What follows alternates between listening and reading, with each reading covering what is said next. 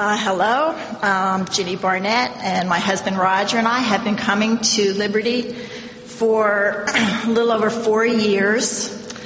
I always thought it would be sort of fun to give a testimony, but I never expected it to be a testimony on one of the sex Sundays. And so I have to let you know, usually this part of my testimony is about 1 sentence long. Don't go into a lot of detail. But I was asked to share, give a little bit more detail to you this morning.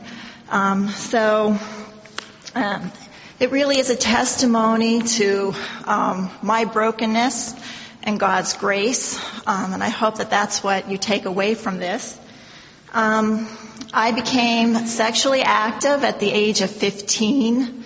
I was a sophomore in high school, and I fell deeply in love with a young guy who I thought was committed to me. I thought this relationship was going to end up in marriage. And I know that's not something you see a lot of today, but when I was growing up, I had 2 sisters and 3 cousins that went to high school with me, and all 5 of them married their high school sweethearts. They were all married before the age of 20. I was the only one who married somebody I met later in life. I don't know if any of you are big Harry Potter fans, but Jeff a couple of weeks ago talked about Horcruxes and the ripping of the soul. And I immediately thought about this relationship because I had invested a whole lot into this relationship. I had given, the young man's name was Martin, a huge part of my heart. And when he decided that he wanted to break up, he wanted to date other people, I could feel my heart rip in half. But Horcruxes in Harry Potter were to give Voldemort immortality. They were to put his soul in a safe place. And I thought I had given part of my heart and put it in a soft place. But this felt a lot more like death to me. And it wasn't safe. The person who was walking away with my heart really didn't care much about it. And it really felt like it was dying as it was walking away with him. He was involved with someone else, and as often happens, we ended up getting back together for a short period of time. Once you've been sexually active, it's really easy to fall right back into that, and we did. And he decided that it would be a good idea to show me some things that he learned from his previous partner. And I realized that this intimate relationship that I had with this young guy was no longer intimate, that it was no longer about just the 2 of us, that there was somebody else involved now, and that there was comparison going on, and there was an element of competition. Well, to give you a little context, this was during the 70s, the early 70s, and there was a lot of free love, hippies, and so since intimacy was no longer the overriding reason for sex, sex became for me about performance and satisfaction, and eventually, I started learning about the power that women could have with sex, for manipulation. I just got right in with the free love crowd and started engaging in casual sexual encounters. And I did that for about a year with this guy Martin bouncing in and out of my life. But at the end of my junior year, I realized that if I wanted to save any part of my heart, I needed to get as far away from him as possible, and I needed to get away from the friends that I was hanging out with. So my mother had a friend, her husband had been killed in a car accident, and she wanted to move out of the area, start a new life, and my mom arranged for me to move to Florida with her, which I did. I moved to Florida, started my senior year in high school, and the very first person I met was a Christian who invited me to go on a weekend retreat with her and her church. Now, so you understand a little bit about my history. At this time, through all of this, I considered myself a Christian. I went to Sunday school every week. I had prayed the sinner's prayer when I was 10 years old, but I had been going to a church that was very liberal. They didn't believe in the power of prayer. Prayer was something you did because it was psychologically beneficial. And they didn't believe that the Bible was the living Word of God or that the gospel had power to transform. And I met these people who talked about how God answered prayer and how God had transformed their lives. So on this weekend we were fasting, and they had the leader, the youth pastor, did devotionals on prayer, confession, repentance, and he encouraged us to go back to our rooms and read our Bibles, to search our hearts, to confess our sin, and to start the path of repentance, to write letters asking people for forgiveness, people that we had offended and sinned against. And so essentially that's what I did that whole weekend. I was rebaptized, and as the weekend progressed, this weight, all this guilt and this shame that had been burdening me started to lift. And I really felt like a new creation. Well, it wasn't long before I ended up going back home, and I'm telling all my friends about Jesus and what he's been doing for me.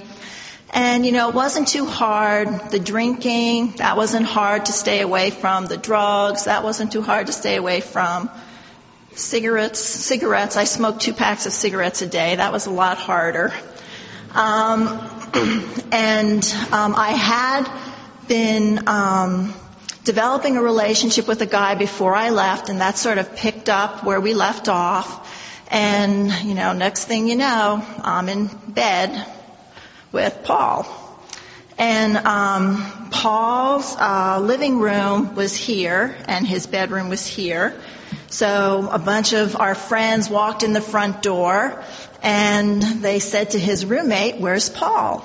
And his roommate said, "Oh, he's in the bedroom with Ginny." Well, one of the guys says, with this real disgust in his voice, "What a hypocrite." And I thought, whoa, he's right. And I really had to make a decision. Was I going to fall back into the pit? Or, was I going to live a life that honored Christ? So I went home, I read my Bible, I prayed, and I decided, I was just trying to figure out, what does repentance look like? And so I prayed, and I decided that I needed to covenant with God that I would not have sex again until I was married. And it was 7.5 years before I was married. And it was hard. I ended up having to give up some relationships because the guy I was dating thought that sex was the next step in our relationship. And I had to step back each time that happened and be willing to let go of that relationship and that person, and just trust that God did have someone in the future for me.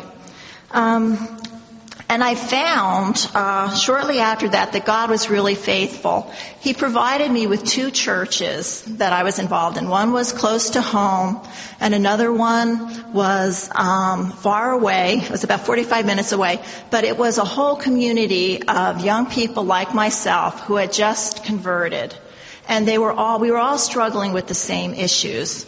And I think one of the things that had the biggest impact on me was a group of us were in a Bible study with an older couple was leading the group, and every week we would get together and we would confess our sins to one another. We would confess sins we had committed, sins that we were struggling with, and then we would pray for each other. We gave each other permission to speak into our lives, and, to call somebody on the carpet if they were living a little bit too close to the edge. We encouraged each other. When we failed, we encouraged each other to keep going and to persevere. And I learned a lot. I learned a lot about the power of confession, about bringing my sin into the light and not hiding it, and that God was faithful. He was faithful to forgive me, but He was also faithful to give me the help that I needed to move and walk past those areas of sin. I learned a lot about repentance. I learned that repentance was often making a decision, and it was often a really hard decision. It was a decision about changing my behavior and deciding how I was going to represent Christ, and recognizing that my life wasn't my own anymore. It required discipline, which I did not have, which is why I required a community of people to be accountable to. And I can't tell you how many times, and not just in this area, but in other areas, where they would say to me, Ginny, you are walking down the wrong path. You are heading in the wrong direction here. And I had to come to the place where I would repent. And I learned that God was faithful. I learned that He could provide me with the help I needed. If I look back, I said a prayer when I was 10 years old, and I got way off track. God sent me all the way to Florida, where the first person I talked to in my high school classroom was a Christian. I don't think that was an accident. And I think that's the other thing I learned, that God's grace is a lot more about just Him forgiving our sins over and over again. God's grace is about giving us the power to change our lives. It's about Him stepping into our lives and sort of taking us out of the pit.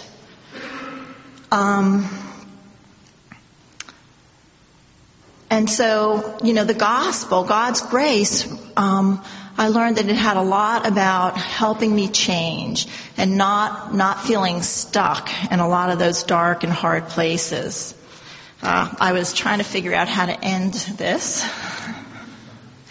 And I decided to read from Ephesians 3:20, verses 20 and 21. And it says, now to Him who is able to do far more abundantly than all we ask or think, according to the power at work within us, to Him be glory in the church and in Christ Jesus throughout all generations, forever and ever. And, I hope that from this testimony you understand God can help you. God wants to help us all. And He can help us much, much more than we ever thought. I never thought that I would have the hope that I lost during that one period of my life. But God is able to give us a new life.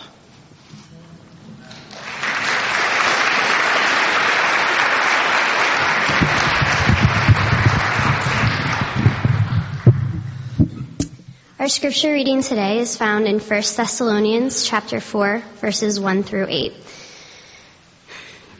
Finally then, brothers, we ask and urge you in the Lord Jesus, that as you received from us how you ought to walk and to please God, just as you are doing, that you do so more and more. For you know what instructions we gave you through the Lord Jesus. For this is the will of God, your sanctification, that you abstain from sexual immorality, that each one of you know how to control his own body in holiness and honor, not in the passion of lust like the Gentiles who do not know God, that no one transgress and wrong his brother in this matter, because the Lord is an avenger in all these things, and as we told you beforehand and solemnly warned you. For God has not called us for impurity, but in holiness. Therefore, whoever disregards this disregards not man, but God, who gives His Holy Spirit to you. This is the word of the Lord.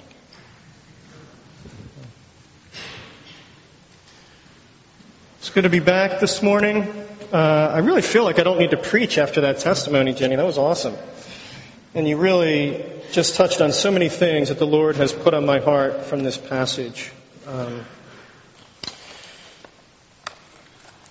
So we're talking today about sex in community, and that's a little bit of a challenge, I think, for us, because our culture really tells us that sex is a very private, personal thing that really nobody has a right to speak to you about. You can be sexually whoever you are, you can do whatever you want to do, and people should just leave you alone because it's private. It's what happens in my bedroom, stay out of my bedroom, right? I love what Lauren Winter says. She has a book called Real Sex that I would commend to you. I don't agree with everything in it, but I think it's very helpful. And she makes this statement: sex is communal because it is real. Sex has consequences. Sex is dangerous and delightful and tempestuous and elemental, and it matters. What we do with our bodies, what we do sexually, shapes our persons. How we comport ourselves sexually shapes who we are. If we believe that sex forms us, then it goes without saying that it is a matter of public business.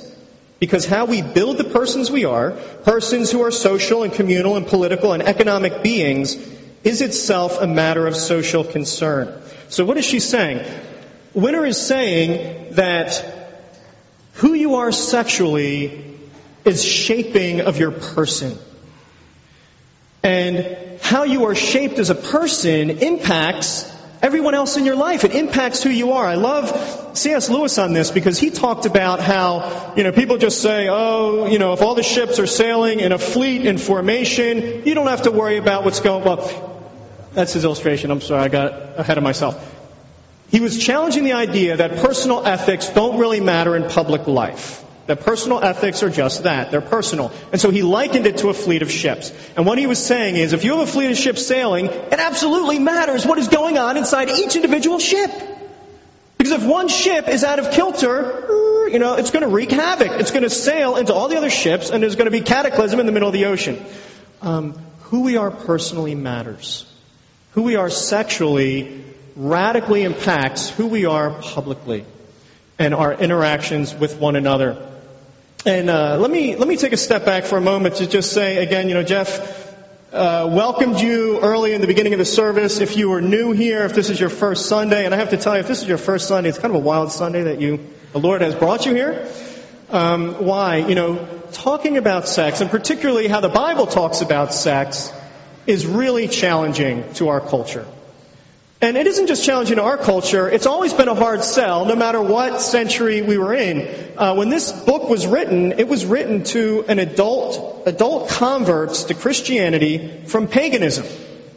And just to give you a little picture, in pagan culture, prostitution was state-sanctioned. It was actually something that the state used to subsidize the building of their temples and worship of pagan deities. Prostitution was really an incremental, a very important part of pagan worship. Sex was a part of pagan worship. One Greco-Roman poet said, we have concubines for our pleasure. We have mistresses for our pleasure. We have concubines for our daily bodily needs. And then we have our wives who bear us legitimate children and care for our houses. Now, obviously, that was a hugely sexist thing. It didn't work both ways with the sexes. But it's a picture of this was the culture that this book was written to. And, we see this in what Paul says. He's challenging them. Listen to what he says. We ask you and urge you in the Lord Jesus. He knows that this is a hard sell. He knows that this is going against the grain of their culture. And he's not coming with a command. Now, he is, and I'm going to get to that in a minute. But he's starting off saying, I'm asking you and urging you. There's a sense of pleading. There's this double appeal. Would you please hear this? Would you please listen to me? In 1 Thessalonians 2, he describes his relationship with the Thessalonians as a nursing mother or a father with his children, that there's this sense of deep care for their souls. And we see that in our passage. Now, he does go on and make clear this is really important what's going on. And so what does he say? He's asking and urging them what? In the Lord Jesus. And then he says, you know the instructions we gave you through the Lord Jesus. And so I want you to see this. This Greek word for instructions is military terminology. It's referring to the commands that come from a superior officer on down.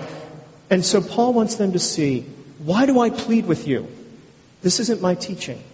This isn't coming from me. I'm not the one saying you've got to live against the grain of what comes naturally, and we'll talk about that more later.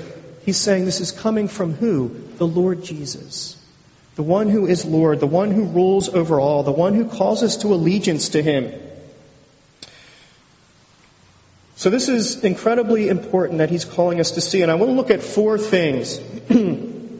First of all, we're going to talk about the importance of sexuality, what it says about who we are spiritually. Then we're going to talk about the danger of sexuality, the way that it can have that shaping influence that Winter was talking about. I'm going to talk about the blessing of sexuality. It's not all going to be negative. And then what is the deeper reality behind sexuality? Okay. So starting off, the first point is the importance of our sexuality. And I want you to see this. Why is this so important? This passage, probably more clearly than any other in Scripture, ties together very clearly that who you are sexually demonstrates an allegiance of your heart.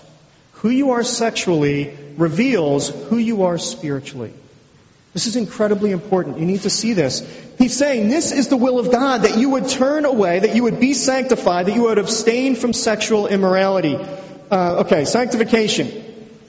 Sanctification is biblically tied with the idea of holiness. Let me just explain that quickly. I'm not going to go into a whole lot of detail. But a lot of people, when they hear the idea of holiness, they think it has to do with morality.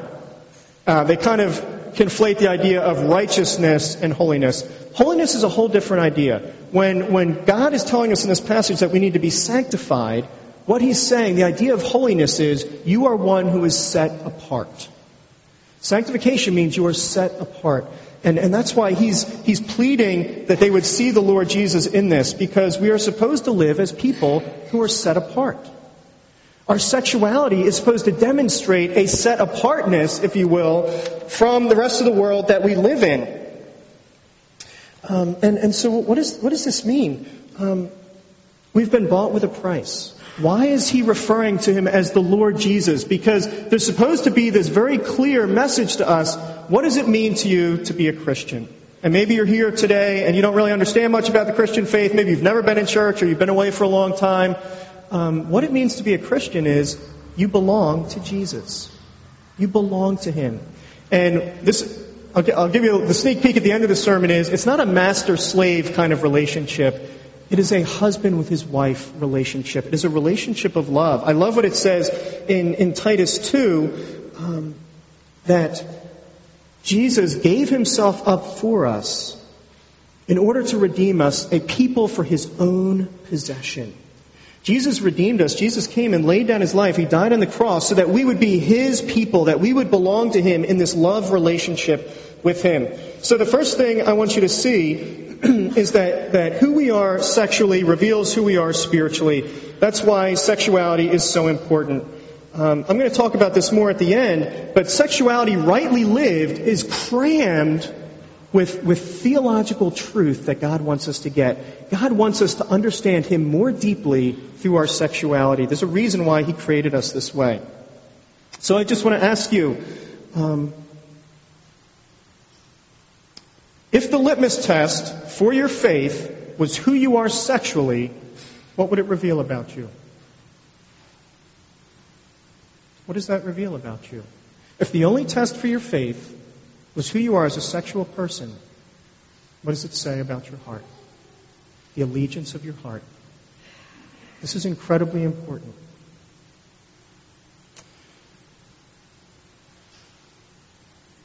He loves us. His passion is for us. And I long for you guys to see that there's a calling in that. He invites us. I love what Jenny said towards the end of her testimony, that grace is intended to help us to grow. And we see this in our passage. He says in verse 1 that he's longing to see them live in a way that pleases God. That they would do so more and more, that they would grow in this. And that's what God anticipates, a life of change and transformation. So in each of these points as we go through, I want to talk a little bit about community. If our sexuality reveals our spirituality, we're talking about the most important issues in the universe. who you are before your Creator. That's why community is so important. That's why I love what Ginny said. We need to let people be intrusive in this area of my life, because the weightiest matters in the universe are at stake here.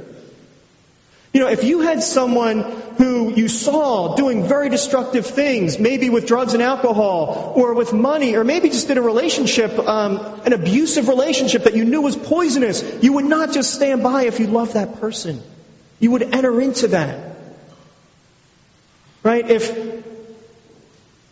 If I, I'm walking along with my daughter and, we were at the Grand Canyon or something, and she got too close to the edge and started to go down, it would be an incredibly loving act for me to grab her by her hair, right? My one daughter has this really long blonde hair. It would be incredibly loving for me to grab her by her hair. That's different than when her sister grabs her hair in their bedroom over the hairbrush. It's an act of love. And we need to be willing to do that for each other. We need to be willing to open up our lives, to let people be intrusive, to let people say hard things to us. Are there people that know you? Are there people that are speaking into your life that know who you are and where you struggle with these issues? Okay, that's the first point, that sexuality is important. The second point is the danger. Now, what is the danger? You got to hang with me here. The danger with sexuality is that it's really pleasurable. Sex feels really good. What does that mean?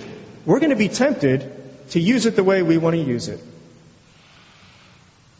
The huge draw for us in this culture is to believe that we're autonomous creatures, right? That we can live however we want. To thine own self be true, right? Is a banner statement for lots of people. Just be true to yourself. Live how you want to live. Pursue the things you want to pursue. Sex is really pleasurable. The danger is to say, you know what? I can do what I want with this. It is a personal, private thing. It's mine to enjoy. Let me just indulge. Let me just indulge and enjoy it. And what do we see in our passage? It says that we should not live as the pagans do in the passion of lust. There's a reality that because sex is so pleasurable, it can become an incredibly ensnaring thing. And let me take a step back first to say that this is kind of the essence of what the Bible is talking about when it talks about sin. And again, I realize there might be people here that are investigating the Christian faith, and none of us tend to like the S word very much. It tends to keep us out of church often if we don't know Jesus. We just think we're going to hear about sin and be beaten down. What do we mean by sin is the propensity of my heart to say, I don't care what God says. I don't care even really ultimately what my actions do to you, unless they're really bad. Like, I'm not going to kill you. But I just really want to live for me. I want to do things that make me feel good. That's the most important thing, is that I feel good, that I do what I enjoy. That's what the Bible talks about with sin. And it's warning us here that is how pagans live. The word Gentiles is literally the nations in Greek, and it's saying all the people who just live following other gods. This is what they do. If it feels good, do it, and just indulge in whatever pleasure. But here's the thing. We're not autonomous. We have a Creator who's designed us and who has a plan for sexuality and a design for sexuality. Why does He put loving restraint on us? Because He knows what's good for our soul. He knows that sexuality is like a Horcrux and that it splits us apart. He knows what's going to be best for us. I have siblings who are wealthier than I, and I receive some benefits from that. My sister just bought a house in Maine, and she's invited me to come up for a week in the summer, and that's wonderful. But she has a Porsche, and I really wish she would let me drive that car. But in certain places, she's just not willing to go. She takes really good care of that car. She follows the maintenance schedule. She changes the oil constantly. She knows that she needs to do certain things in order for it to run well. Our sexuality is the same way. God knows that if we don't follow Him in this as the designer of sexuality, and we're going to talk about that in a minute, it's not going to go well. It's not going to work well for us. And there is going to be a breakdown ultimately in our lives.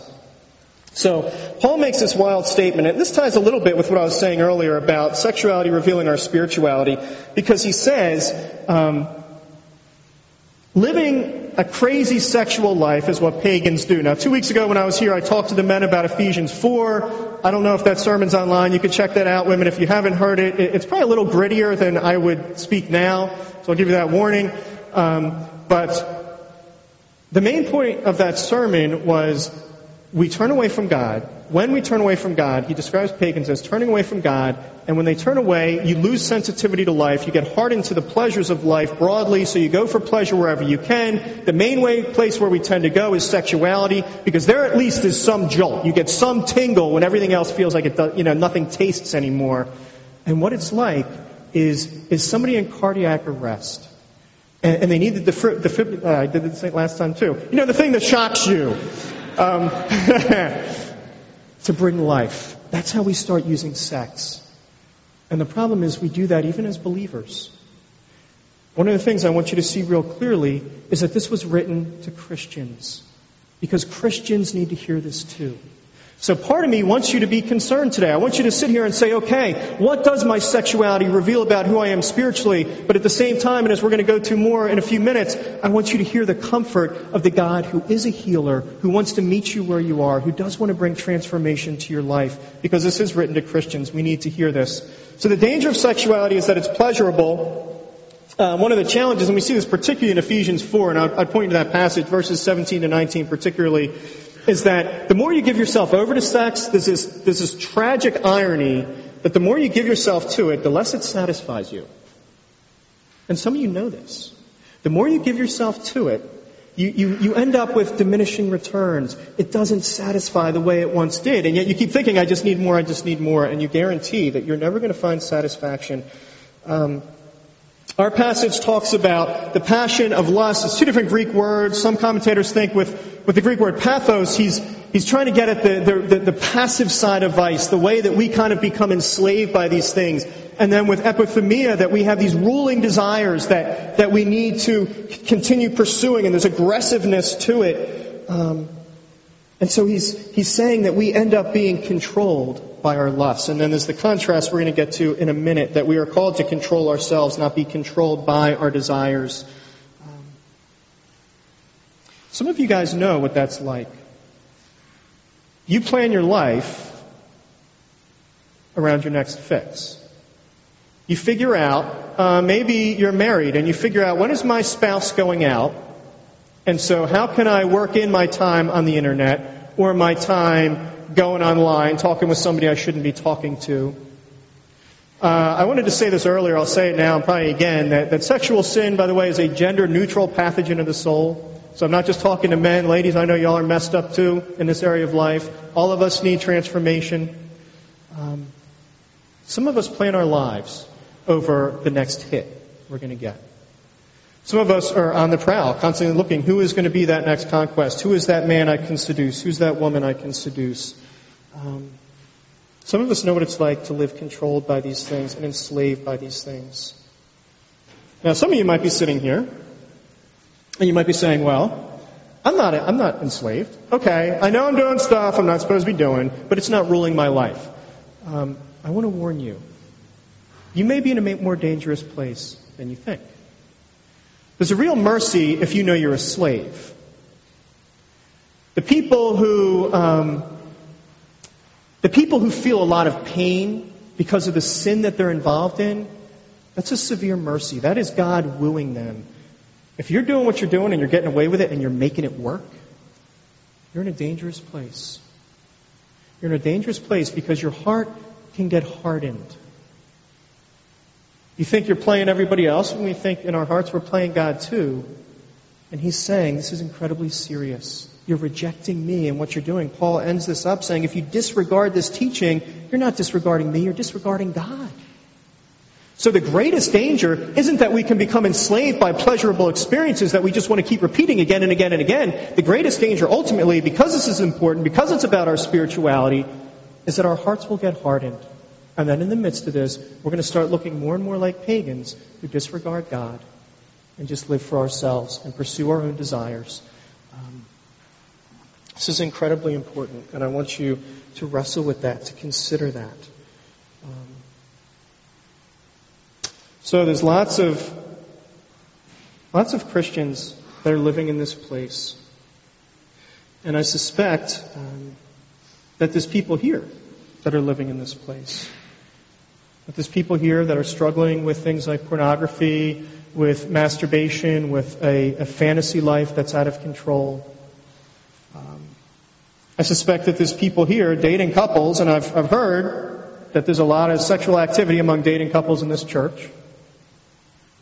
From my own work at Harvest USA, it seems to me that lots of the young guys who come to me, that what Christian people do is they have sex now. That's just kind of what we do. This is incredibly serious. I want to challenge you in some real particular ways. We need we need to transcend the Clintonian definition of sexual activity. Okay, that sex isn't just intercourse. The Greek word used here is porneia, which is just a catch-all for all kinds of sexual activity. It comes from Greek word for prostitute, but really, the biblical writers use this for any kind of, to just be very direct, genital contact between unmarried people in any kind of way is what they have in view here. And it's warning us to abstain from these things, to turn away from these things. And this, I don't know what you'll think of this. I lost my wife 14 months ago, and a wonderful companion on my journey in all this has been Wendell Berry and his novels.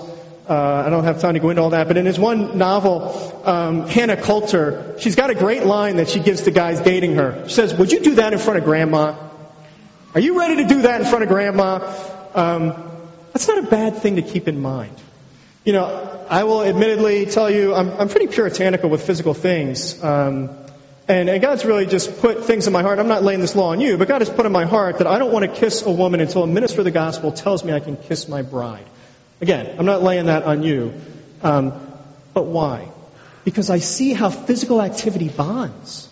Even things that everybody would normally say are okay, it can have a bonding quality that can cloud my vision and my understanding and my ability to really discern wisely, is this the woman you have for me? I know that my heart could go there, so we need to be careful. But at the very least, keep in mind, would you do that in front of Grandma? I think that's good.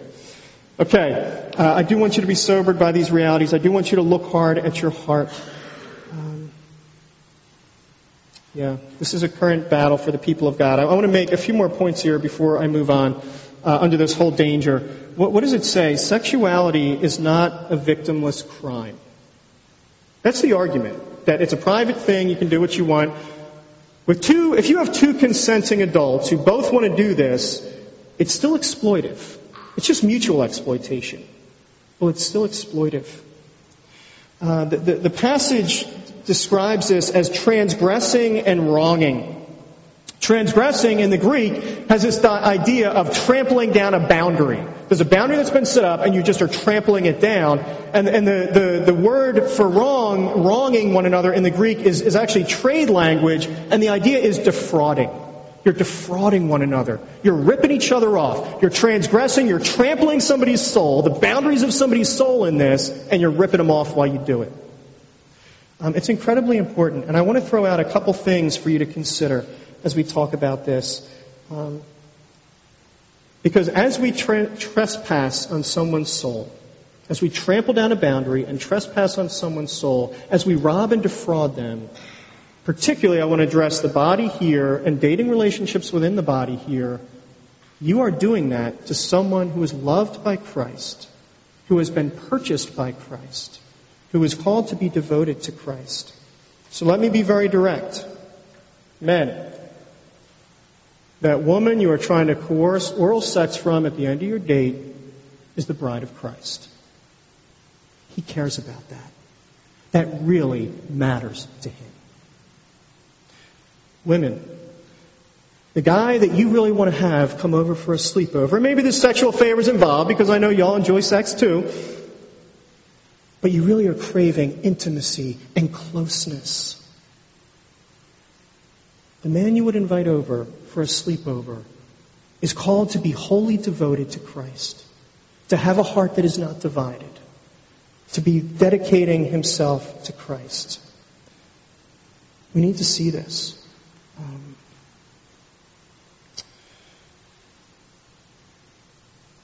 I do want to say, for both genders, and I really appreciate what Jenny said again in her testimony, who you're involved with, if the Lord would lead you to marriage, would be who you marry. And what do I mean when I say that? If you have somebody that's pushing the boundaries now, y'all need to run like the wind.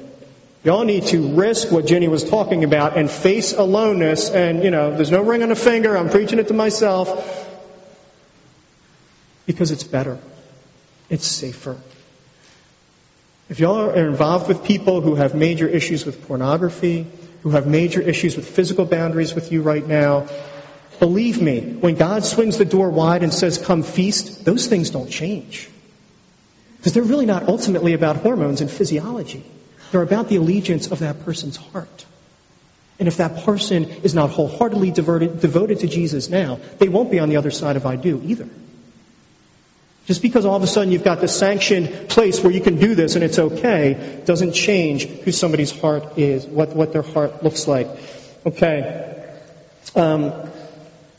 Why is this important?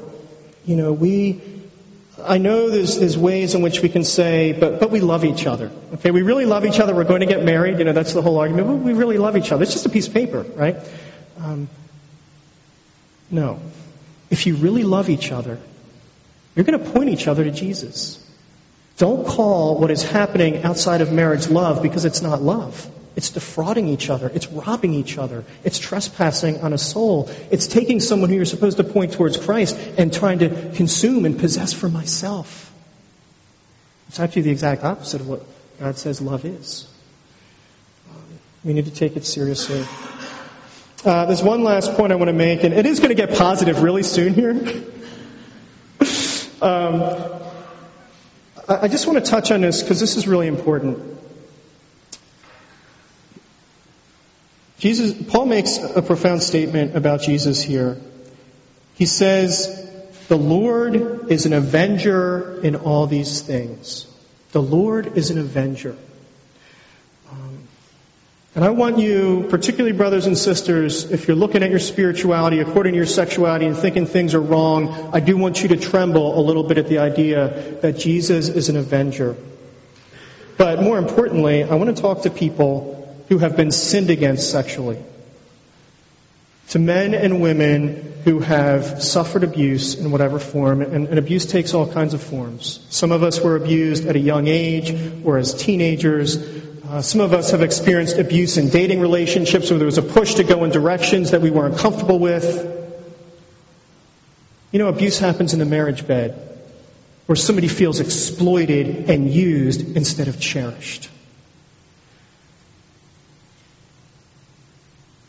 Jesus is an avenger.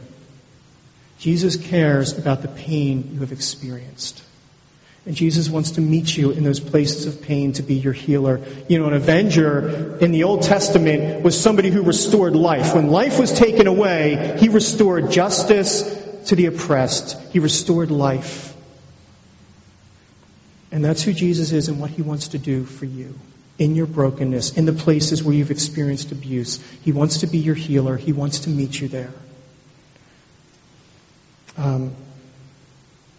I would point you to Revelation 19. It's a picture of Jesus that I love, especially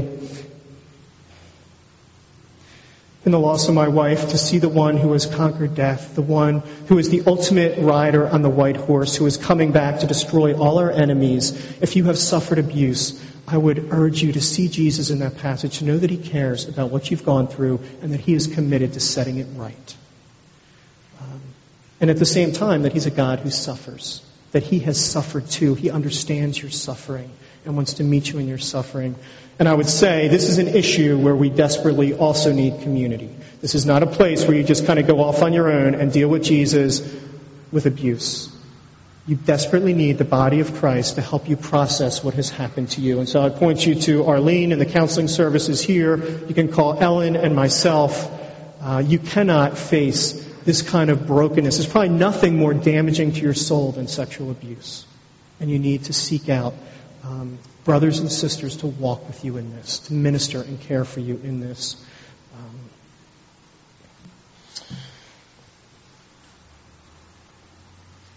Okay. So, and the last point on community with this whole idea of the danger of sexuality, and again, Ginny touched on this so beautifully. Our propensity is always going to go back to who we are naturally. You know, what this passage is saying, why does he say this is what pagans do? Oh, he's saying this is what you do naturally. Naturally, what you do is what feels good. Why wouldn't I, right? We need other people in our life to help us not drift back to our natural inclinations, to be in our life, to be intrusive. Here's the reality.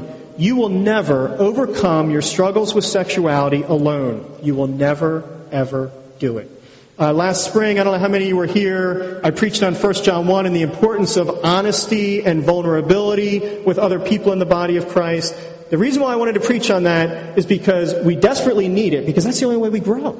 That's the only way we grow. And so we need community, particularly where sexuality is dangerous, because we are only as sick as our secrets. We will never overcome our struggles alone. We need the body. We need to be willing to be open and honest. Okay, I'm going to move on to a couple positive points here. The blessing of sexuality is my third point. God created us sexual and declares it to be very good. Now hang with me here because this passage is saying something incredibly profound. It tells us that we need to know how to control our own body in holiness and honor. Now, if you have the ESV open, you'll see it says take a wife for himself.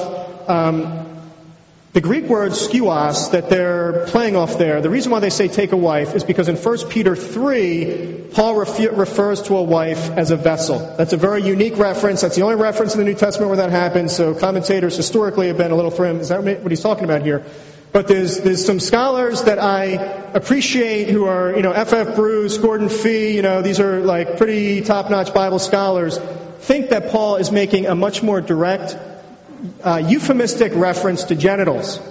And so he's basically saying, know how to control your penis and your vagina in holiness and honor. And how they draw that argument is from 1 Samuel 21, hang with me. In the Hebrew, 1 Samuel 21 is where David's army is starving. Okay, so they go to this temple, and the priest says, I don't have anything to give you but this special holy bread, and I'm not supposed to let you have that, but you guys are hungry, and you've been protecting us, so, okay. Are the men clean? Have they kept themselves away from women? If they've done that, then they can have the bread. And David says very blatantly in the Hebrew, yeah, their penises are clean, don't worry about it. When the Greek translation was made of the Hebrew, they used the same Greek word, skuos.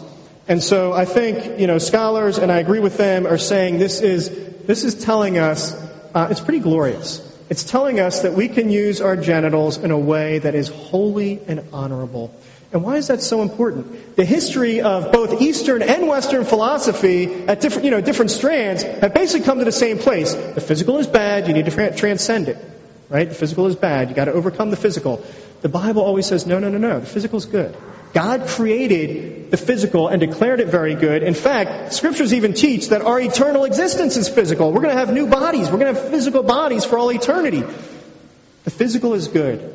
And here, God is saying, you can use your genitals in a way that is holy and honorable, in a way that is glorious and edifies us and blesses our Creator, that He created sex for us to enjoy, for us to revel in. So there's a proper context, and we're invited to see the goodness of God who made this gift. Christianity honors our sexuality and invites us in the appropriate context to revel in it, to feast. And think about it like this.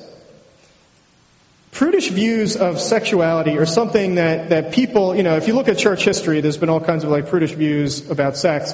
And those have really been added to Scripture. I'll give you just kind of the example from nature. I believe God designed the orgasm. I think that was His creation. He's the one who put the nerve endings in our genitals so that it would feel that way. He created it.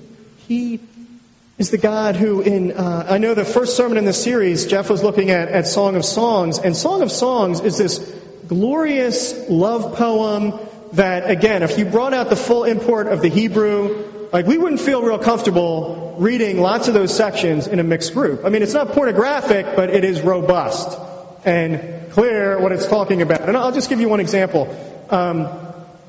The male and the female describe each other's bodies, and they're like really getting into describing each other's bodies. And at one point, the woman describes the body, and you're the man's body, and she says, I forget how the ESV translates it. I think it's like your stomach is like ivory. That is a very safe, it's accurate, kind of, but it's a very safe interpretive decision. Where do we get ivory from? A tusk.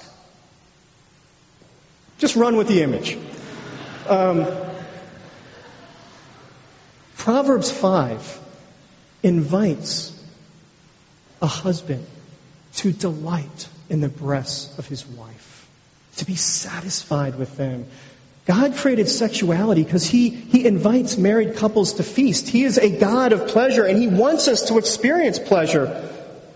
And we need to see this very clearly, that He wants us to experience pleasure, that He wants us to indulge in these things in the appropriate context. Think about this broadly. He created taste buds. We wouldn't necessarily need to know what chocolate tastes like, but He thought that was a good idea. He gave us our sense of hearing so that we could appreciate beautiful music. He gave us our sense of sight so we could be amazed at the glorious spectrum of colors that He's made, that He's a God of pleasure, and in all of life is inviting us to see that and to enter into that. And so I want to speak particularly to married couples, that it's so crucial that you understand that God delights in the marriage bed. That God delights in married couples within Christian marriage making love. That really sex in marriage is supposed to be an act of worship. Right? The Catholic Church actually sees it as a sacrament, that marriage is a sacrament. There is something glorious and worshipful about sexuality. And I think all the other single people would agree with me. Would y'all please go home and have sex? That is one clear sermon application for you today. That would be a wonderful Sabbath activity. If you don't have kids, you can get away with it. It's a great act of worship that He invites us to delight in within the context of marriage. Now, I'm going to talk about this more in my next point, but I also want to say just briefly here that He invites married couples to feast. He calls us as singles to fast, and that He delights in that too. He delights in our fasting. I'll say more about that in a minute. And again, this is a place where we need community. Why do we need community? Number one, and I know married couples, you might not want to admit this, but you know it's true. Sex in marriage is a little clunky.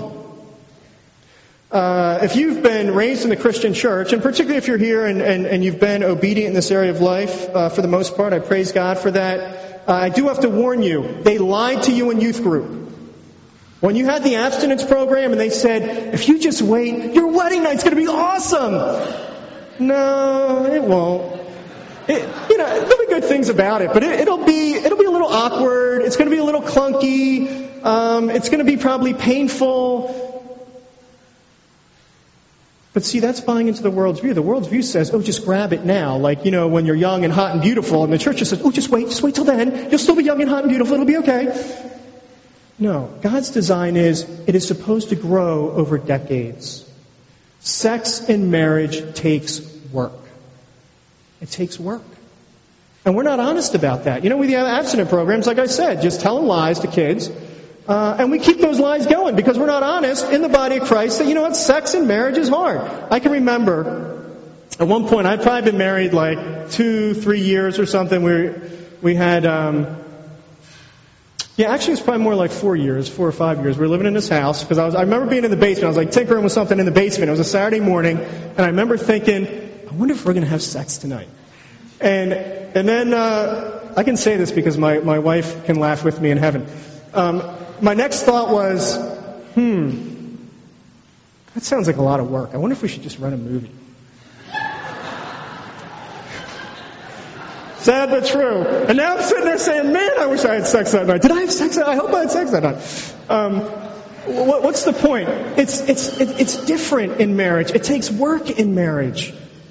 We need the body of Christ to challenge us to persevere. How are you guys doing in that area of your life? How is that going for you? We need older couples. I was so blessed talking with Roger earlier about his desire to be in this church, that he and Ginny wanted to be here as an older couple in this congregation. Y'all need to take advantage of the older couples that are here to talk with them, to be blessed by them, to hear how in the world do you make marriage work for 25, 30, 40 years? How do you do that? Because I know there's married couples here that have been married 5 years or less saying, I don't know how in the world we're going to do it. I was there. I know y'all are here. So we need community to help us in marriage to experience the blessings of sexuality.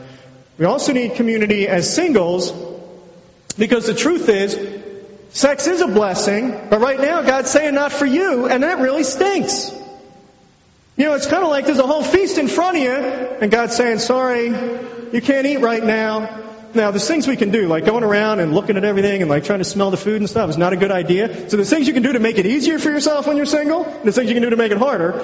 But we need each other to encourage us, to point us to my last point, which is ultimately sex. There's a deeper reality to sexuality. There's a deeper reality that God wants us to see. It is profoundly theological. God created sex because He wants us to have a deeper relationship with Him.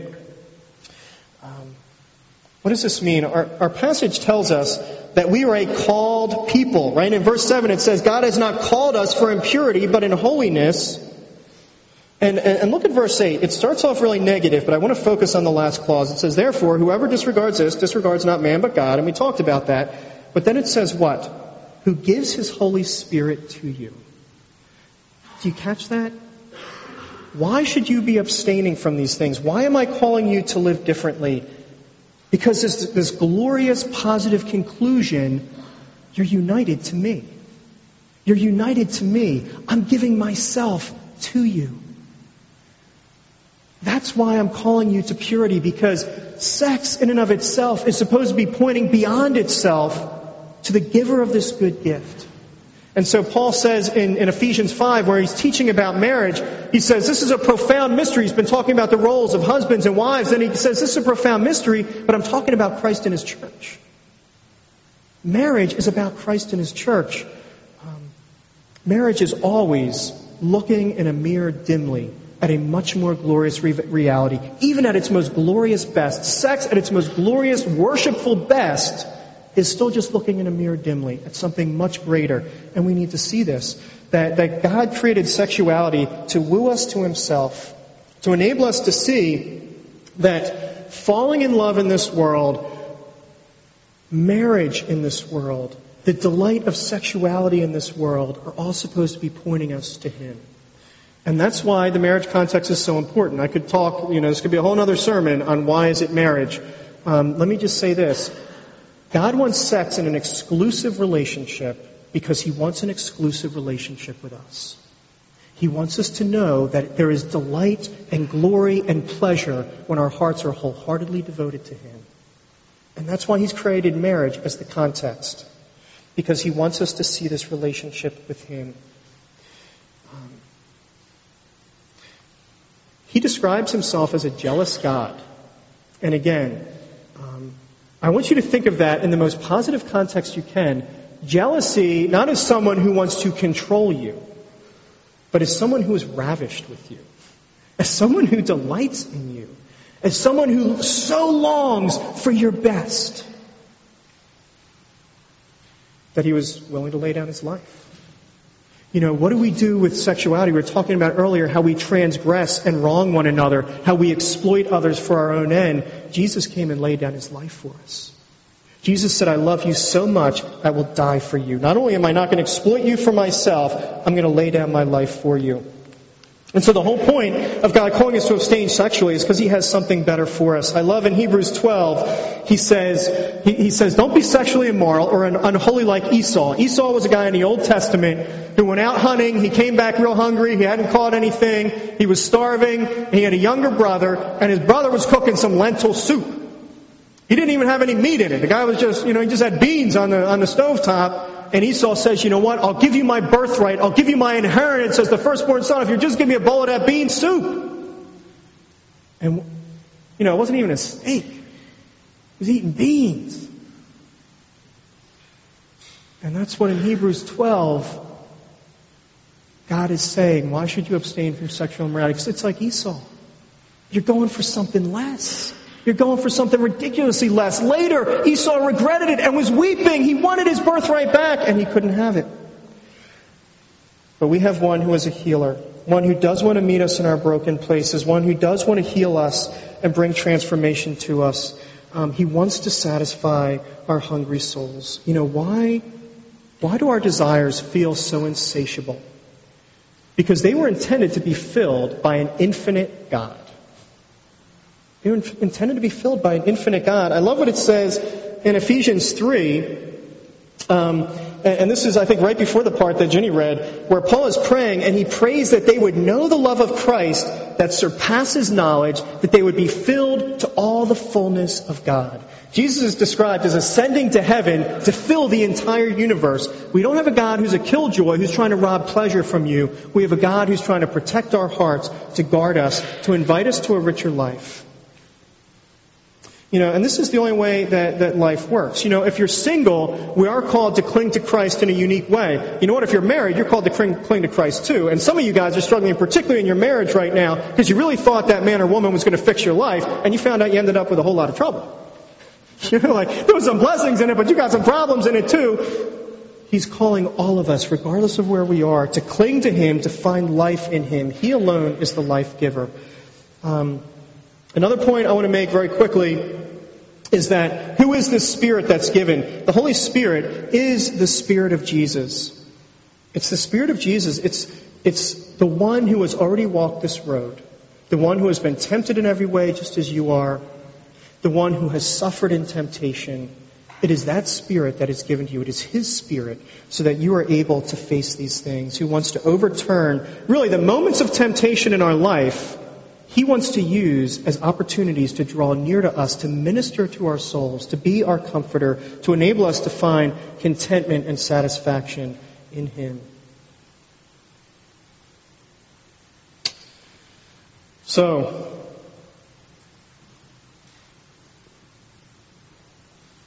we need community to remind us of these things. You know, I'm believing it right now as I'm proclaiming it to you. But I need to believe it tonight when I go home. You know, I've had an incredibly hard weekend. I attended my first wedding without my wife yesterday, which is incredibly emotional. Plus my daughters were flower girls, so I'm like watching them walk down the aisle. And, you know, I had to do a graveside service yesterday morning. You know, I had to come here and preach today, obviously. So it's just been this really hectic weekend. I need to believe this tonight. And I may need to pick up the phone and call someone to say, you know what, why should I not just indulge some kind of pleasure? Why should I not just satisfy myself? Why should I abstain? Why should I not go down to the corner bar at the end of my street? Because He wants to meet us.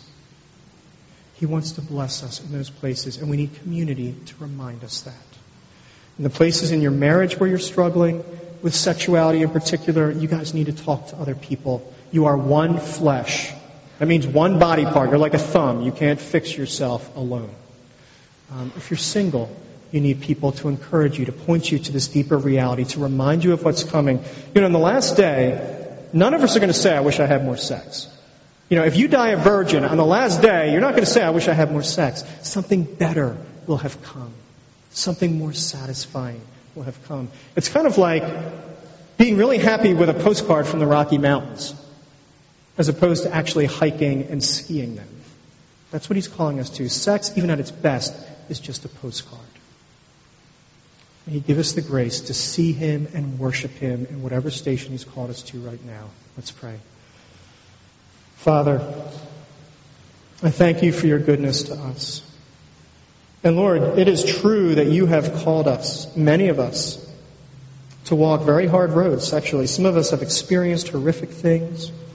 And we need to know You as our comforter, as our physician. We need to let people into that mess. And I pray that You would give my brothers and sisters here a boldness to do that. To be willing to face those hard places and that shame and seek out counsel and help.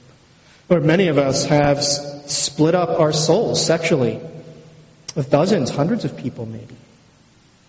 And we need You, again, to be our healer. We need You to restore who we are sexually. And I thank You, Jesus, that You've promised to do that. Lord, some of us are here and in really hard marriages and in hard places.